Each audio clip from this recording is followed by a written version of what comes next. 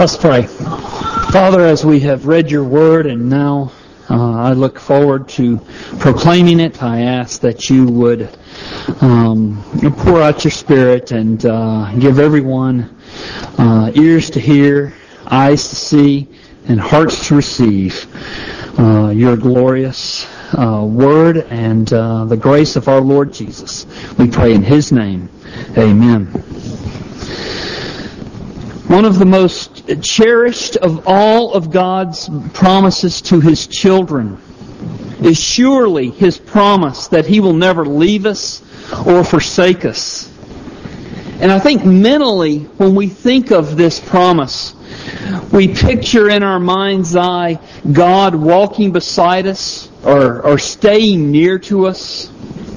But that picture's not completely accurate. Look at verse 5, and we do encourage you to have your Bibles open, and for those of you who are visiting, it's our practice to work our way through books of the Bible, passage by passage. So we've been in John now for quite some time, and this is where we are here in verse 15. Anyway, verse 5, Jesus says, "I am the vine, and you are the branches. Whoever abides in me, and I in him." And I'm going to stop right there. But do you see what he's saying? Jesus is not just beside us. He's in us. He dwells in us. He has taken up residence in our soul. But that's only half of what we read. Not only does He live in us, but it also says that we are in Him. We dwell in Him. We live in Him. And so it's impossible for Him to leave us or forsake us because He's in us and we are in Him. The connection, however strong that is even stronger because He's not just renting a room in our soul. Our connection to Jesus is as close as your arm is to your body. There's a oneness that we have with Jesus. This is what he's saying when He says, "I am the vine and you are the branches." The connection is so essential, so fundamental, that if the branch were to be disconnected from the vine, the branch would wither and die. That's why Jesus says at the end of verse 5, "Apart from me, you can do nothing." There is an essential, fundamental oneness that believers have with Jesus Christ.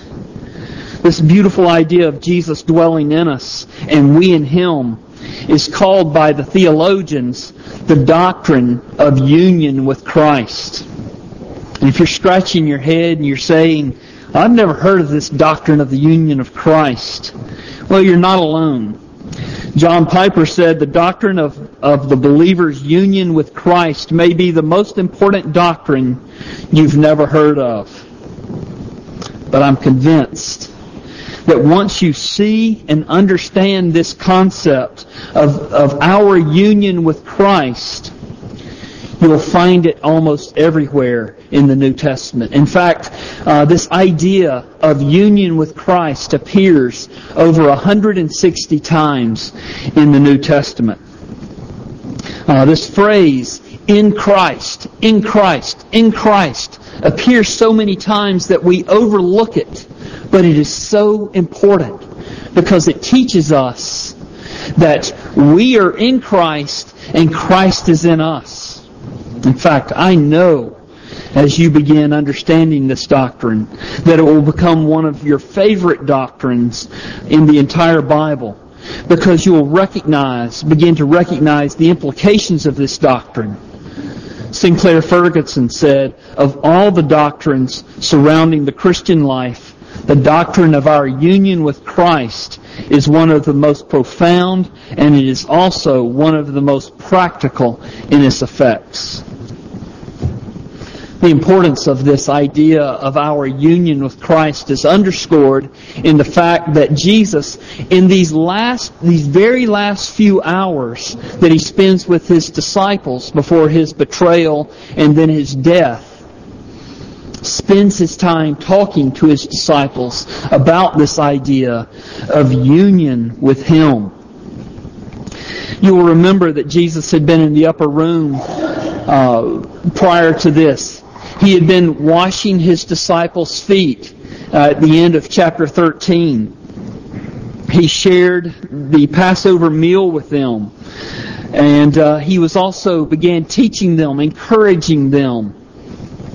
And at the end of chapter 14, the very last phrase says, Jesus said to them, "Rise, let us go from here." And so, apparently, Jesus and the disciples left the upper room, and they began their walk down to the garden where He was betrayed. And the scholars tell us it was about a mile's walk from when they left the gates to the city of Jerusalem. And undoubtedly, while they are walking from Jerusalem out to the garden, they passed maybe one wine vineyard, maybe several. And this likely became an object lesson for Jesus to continue to teach His disciples. And what He's teaching them is about the closeness and intimacy of His relationship with them, even though He is going to be betrayed, arrested, crucified, and put into the grave. So even though He was going to leave them in death and then be resurrected and then ascend into heaven, He's telling them, my relationship will be with you as strong as it can possibly be. I will be in you and you will be in me. Jesus did not shed His human body that He took to Himself when He was conceived in the womb of Mary. He's keeping His human body for all eternity. Even in heaven, He has a human, glorified but human body. So then the question is, how can He be in us? How can He take up residence in our soul if He is physically in heaven? He had already given His disciples the answer to this question a few minutes earlier, back when they were in the upper room in John chapter 14, verses 16 and 17. He says, "And I will ask the Father, and He will give you another helper to be with you forever, even the Spirit of truth, whom the world cannot receive, because it neither sees Him nor knows Him. You know Him, for He dwells with you and will be in you." So it's the Holy Spirit who lives physically in our soul. This is the central role of the Holy Spirit. This is His ministry, to reveal Christ to us and to unite us to Him. By using this extended metaphor of the vine and the branches, what Jesus is telling His disciples is that the Holy Spirit will bind them, unite them to Jesus. Even though He is not going to be physically present, they will be always, eternally, intimately bound with their Savior. The beauty of this doctrine of our union with Christ is not just that Jesus dwells in us by the Holy Spirit and we in Him. As fantastic as that is, the implications of our union with Christ are even more wonderful. When the Holy Spirit takes up residence in our soul, all that Christ did becomes ours. We don't just get a little bit of His grace, we get all of it. Our union with Christ makes us beneficiaries of every spiritual blessing in Christ. I know I'm being a little technical here, talking about theology. So let me try and illustrate what this means when I say that we receive all of Christ's benefits. Let's say that I'm walking down the street and I meet a homeless orphan child that's sitting on the curb. And I might be compassionate, and I might pull out my wallet and give the child $20 out of the $100 or so that I happen to have in my wallet. And that's the way many think about how Christ distributes His grace to us. Many think that He distributes His grace for our salvation out of this great big giant pot of salvation that He has up in heaven. He has this big storehouse of grace, and so He reaches in, gives us a handful, and says, "Here, be saved." And it's His distribution of grace for us. And that is not the biblical picture. If I were to treat that orphan as Christ treats us in the doctrine of our union with Him, what I'd do is I'd take that orphan home. I'd adopt him. I'd lavish him with love and make him a co-heir of all my possessions along with my natural children. He would be my child. That is what God does when He unites us to Jesus Christ. We receive all of Christ's benefits. We receive all of His benefits. When the Holy Spirit binds us to Jesus, the entire work of Christ, His death, or His righteous life, His death, His resurrection, His ascension, His life in heaven, all that becomes ours. All the riches of God's grace in Christ are ours. John 17, verses 22 and 23 drives this point home. If you turn a couple of pages over to John 17, you'll see in verses 22 and 23 that Jesus is praying. And in His prayer, He says to the Father, "The glory that you have given me, I have given to them, that they may be one even as we are one, I in them and you in me, that they may become perfectly one, so that the world may know that you sent me and love them even as you loved me." Jesus is saying several important things here in this prayer, but I especially want you to see that Jesus says in this prayer that He is going to give us the Father's glory that the Father gave to Him. Wow! His glory is going to be ours. Why? Because we are united to Christ. God has given His glory to the Son. We are united to Jesus. We receive His glory. Not only that, we're going to be one as Christians, even as God the Father and God the Son are one. What He's saying is essentially that we are all one in Christ, regardless of economic status, regardless of race, regardless of anything. We are one in Christ. We are one great, gigantic family of God. That's what makes our communion in this congregation so special. We belong to each other. We don't belong only to ourselves. We don't belong only to our family, to our nuclear family. We belong to each other in Christ Jesus. And then thirdly, he says that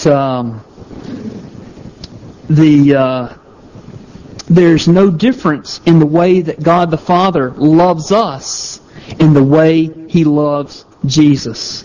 He says in that last little phrase, "so that the world may know that you sent me and loved them even as you loved me." Because we are united to Christ, and because God the Father loves Christ, He loves us just as much, even exactly like He loves His own Son. It's indisputable, not just because we read it in the Bible, but it's indisputable because of our union with Jesus Christ. Every blessing that Christ has is ours. That's how closely bound we are with Jesus Christ. Let me go deeper. Our union with Christ is our salvation. Because Christ became sin on the cross to pay the penalty for sin's guilt, we, being united to Him, are forgiven. You see how that works? Jesus became sin and died to pay the penalty for sin. We are united to Him. We get the forgiveness. Because Christ lived a perfectly righteous life here on earth. We, being united to Him, are perfectly righteous in God's sight. His righteousness is given to us. When God the Father looks at us, He sees the perfect righteousness of Jesus Christ. Because Christ the Son of God, because Christ is the Son of God, we, being united to Him, are God's dearly loved children. Because Christ rose from the grave, we, being united to Him, have been resurrected from our spiritual death into spiritual life. Because Christ is in heaven, we, being united to Him, are presently, according to the book of Philippians, citizens of heaven. Because Christ is in heaven, we, being united to Him, will go to be where He is. That is a certainty. Do you understand how far-reaching this doctrine of the believer's union with Christ is? Christ and our union with Him is our salvation. This, of course, means that if you are not in Christ, all that He is for us, all that He has done for us, is useless for you.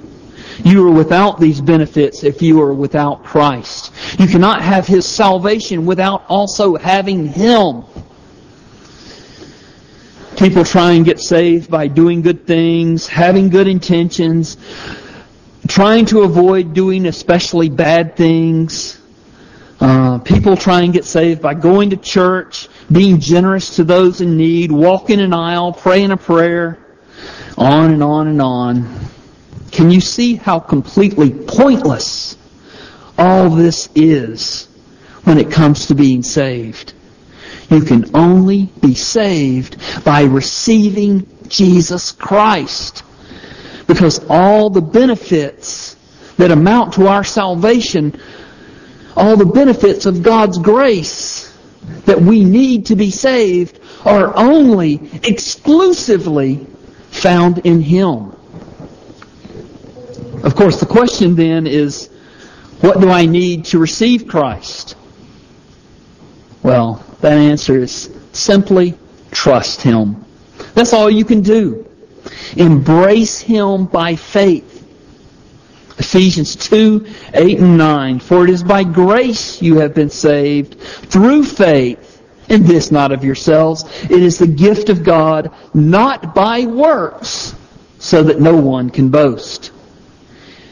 And when you embrace Him by faith, His life will come flooding into your life as the tree sap moves from the vine out into the branch. The life of Christ will transform your life. His desires will become your desires. His love for righteousness will result in your repentance. His love to obey God the Father will cause you to learn to obey Jesus. His character will be formed in you. Do you see this relationship between the vine and the branches? This is the union of the believer with Jesus Christ. His character will begin being formed in you.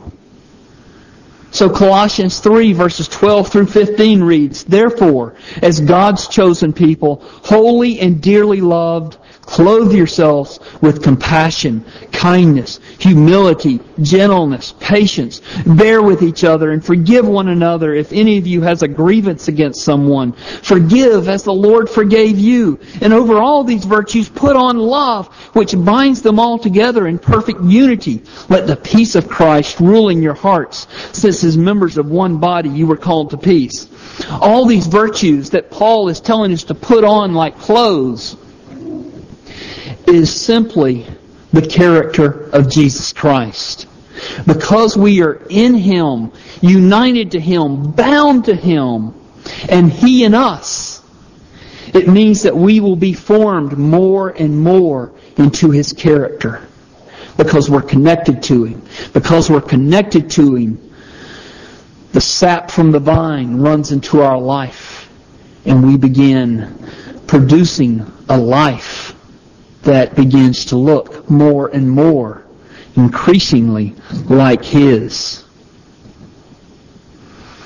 It means that more and more His character will be formed in us. And in this connection, it's appropriate to mention the fruit of the Spirit in Galatians 5:22 and 23, since we're talking about vine and branches. You know the fruit of the Spirit. The fruit of the Spirit is love, joy, peace, forbearance, kindness, goodness, faithfulness, gentleness, and self-control. Against such things, Paul says, there is no law. Because when you have these things, it means that you have Jesus. Because we're connected to the vine, we will produce these fruits. These fruits, again, are simply the character traits of Jesus Christ. You could go right down through the fruits of the Spirit. Jesus is full of love. He lived a very joyful life here on earth. People have this idea that Jesus is only stern and demanding and generally sour. Nothing could be further from the truth. Jesus was also full of peace, even under the most difficult of circumstances. We saw that last week. He is also forbearing, patient, and forgiving. He is kind. He is good. He is faithful. He is gentle. And He always acted under complete self-control, even when He was suffering the greatest of temptations and unjust circumstances. And because we are branches that are united to the true vine, we will bear these fruits, these same fruits, in increasing abundance. I've got some good news for you, and some bad news. The bad news is, I'm only 2/3 of the way through my introduction to this sermon. The good news is, that's all I'm going to get through this week, so we're almost finished. The real meat of this sermon will have to wait for next week. We'll learn how fruitful Christianity receives pruning. Verses 1 and 2, I am the true vine and my Father is the vine dresser. Every branch in me that does not bear fruit, He takes away. And every branch that does bear fruit, He prunes so that it may bear more fruit. So we'll learn about that next week. We'll also learn how unfruitful Christianity is fake Christianity. So again, verse 2, he says, every branch in me that does not bear fruit, He takes away. And also verse 6, if anyone does not abide in me, he is thrown away like a branch and withers, and the branches are gathered, thrown into the fire, and burned. So we'll learn about how unfruitful Christianity is fake Christianity. And then we'll also learn next week, Lord willing, how fruitful Christianity requires abiding in Christ. And so verses 4 and 5, Jesus says, abide in me and I in you. As the branch cannot bear fruit by itself unless it abides in the vine, neither can you unless you abide in me. Verse 5, I am the vine, you are the branches. Whoever abides in me and I in him, he it is that bears much fruit. For apart from me, you can do nothing. Also verse 7, if you abide in me and my words abide in you, ask whatever you wish and it will be done for you. And also verse 9, as the Father has loved me, so I have loved you. Abide in my love. I think this is the most important thing that this passage is telling us, is how to abide in Christ. Like I said, you're going to have to wait for that next week. So you are all invited to come back and hear the rest of the sermon. But before I close, I want to give a few more of the practical benefits of our union with Christ. First of all, you can expect that God will hear your prayers if you are in Jesus Christ and you are united to Him. And we're going to look at this more next week, but I simply want to underscore that if Christ is in you and you are in Christ, He knows your prayers intimately. This idea that our prayers can't get past the ceiling, or that God might miss a prayer request because we pray too quietly or we pray silently, well, that's just silly. Christ knows you intimately. He is in you. You are in Him. He knows your circumstances better than you know yourself. He hears even your weakest and most frail of prayers. And so our connection to Christ, our union with Him, assures that He hears our prayers. Secondly, and lastly, Christians are always talking, it seems to me, about feeling far away from God. If you're thinking that your relationship with Christ is that of a friendship, or also of you think of your relationship in terms of following God, I can see and understand that this language of feeling far away from God would be legitimate, and it might make sense. But if you have this idea that God is really distant from you, though you are a Christian, then you need to reconsider this idea of your union with Christ. You are never, if you are in Jesus Christ, physically distant from God. Christ is in you. You are in Him. Christ doesn't take vacations from us. He doesn't pick up and move. If you know yourself to be in Christ, then you are now presently, even with all your brokenness, even with all your sin that you might be struggling with right now, you are as close to God as it is possible for any person to be. Why? Because you are bound to Christ. You are in Him, and He is in you. I think these feelings of feeling distant to God are our doubts that God really loves us. But we've already seen that from John 17. If you are in Christ, God loves you. Just like, exactly like, He loves Jesus Christ. This is the doctrine of our union with Christ. It is life transforming. It is life altering, because it so completely teaches us about how bound we are with our Savior and how much He loves us. Let's pray.